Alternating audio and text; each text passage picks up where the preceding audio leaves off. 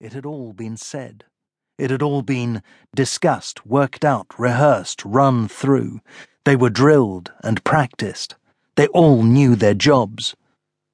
Talk expends energy, dissipates concentration, and subverts purpose.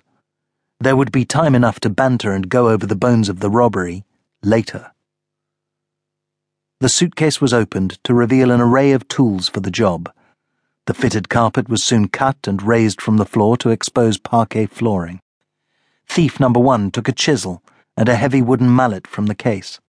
A cloth was placed over the chisel's handle to muffle as much noise as possible, and the first blow was struck.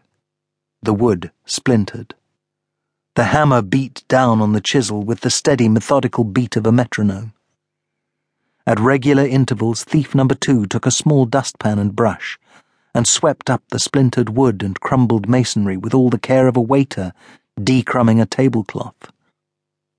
The 3 hours they had factored into the work were well calculated.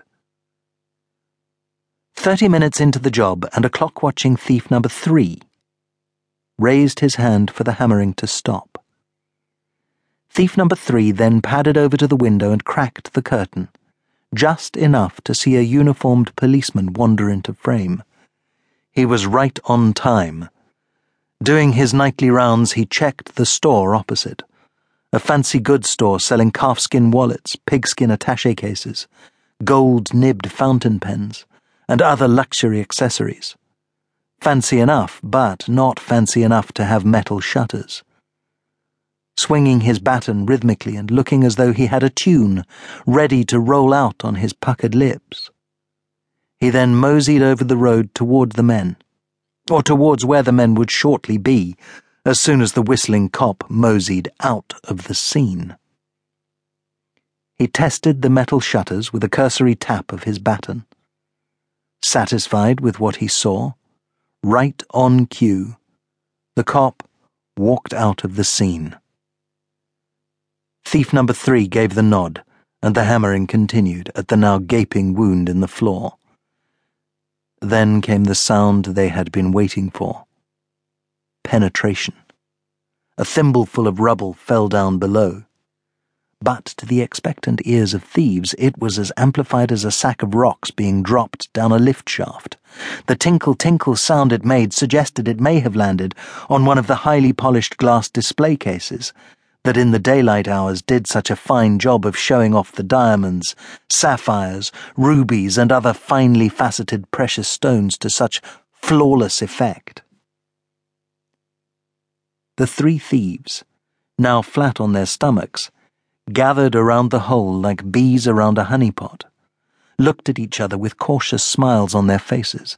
They were just that little bit closer.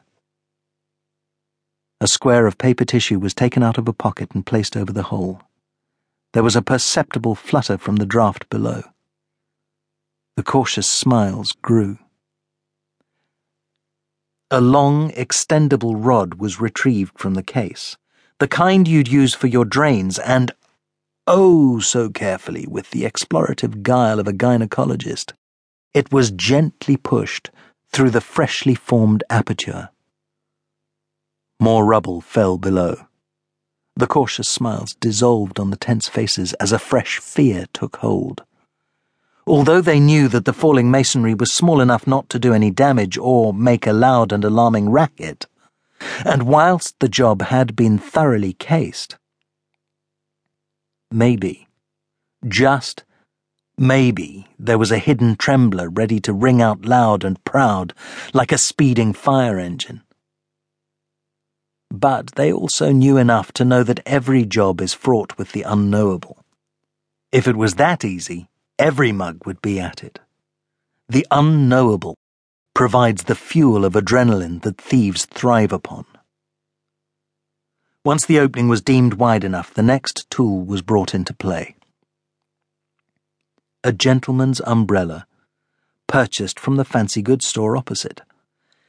It was of the finest quality, with its sterling silver nose cap and collar and polished hickory shaft, and it was strongly strutted to ward off the worst downpour. As an upside-down umbrella, it would catch the falling debris.